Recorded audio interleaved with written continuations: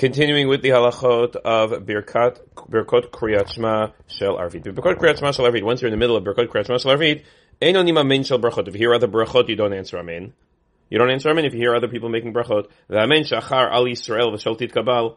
And if you're hearing someone, a chazan, saying Kaddish titkabal, so if you just titkabal tzoltan v'otan, you don't answer amen after that.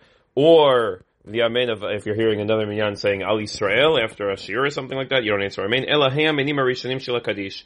Only the first 5 amenim of Kaddish. There are different types of Kaddish. There's Chatzi Kaddish, there's Kaddish al Yisrael, and Kaddish titkabal, and Kaddish Yatom. Now all of them have the similar, they're all based on the Chatzi Kaddish, the first part of Kaddish that has 5 amenim, and therefore those 5 are the Ikar, and those 5 amenim you answer even in the middle of Birkot Kriyat Shema, Kedin Birkot Kriyat Shema Shel Shacharit, the same way we would do in the morning.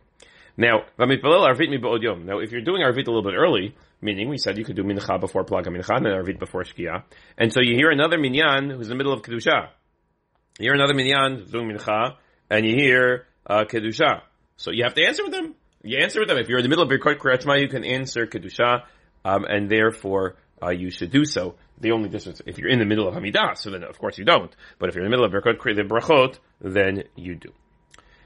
In Kriyat Shema, tzarich l'sayim b'Kriyat Shema v'lomar Hashem Elokeichem Emet. You have to repeat the 3 words Hashem Elokeichem Emet. U'mi shemitpalel b'tzibur, mutav shishma tevotei l'mashliach tzibur. And if you're in the minyan, it's better for the chazan to say it than to have everybody else in mind. V'yechavin v'yetzei yedei.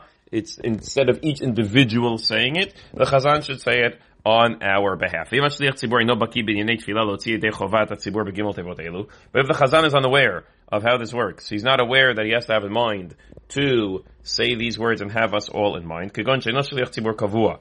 If he's not the real chazan, he's not the regular chazan. He has an askara, he has something. He's not necessarily the most learned person, but he wants to be mitpalel eloi neshama, something like that. So then, tov shechi yomar yimo Hashem Elokeichem Emet, so that an individual can say along with him Hashem Elokeichem Emet, ve'achar kachem shich v'menah kol zot, and then continue v'menah kol zot. Avod mashliach tzibur kavua. If he's the regular chazan, and if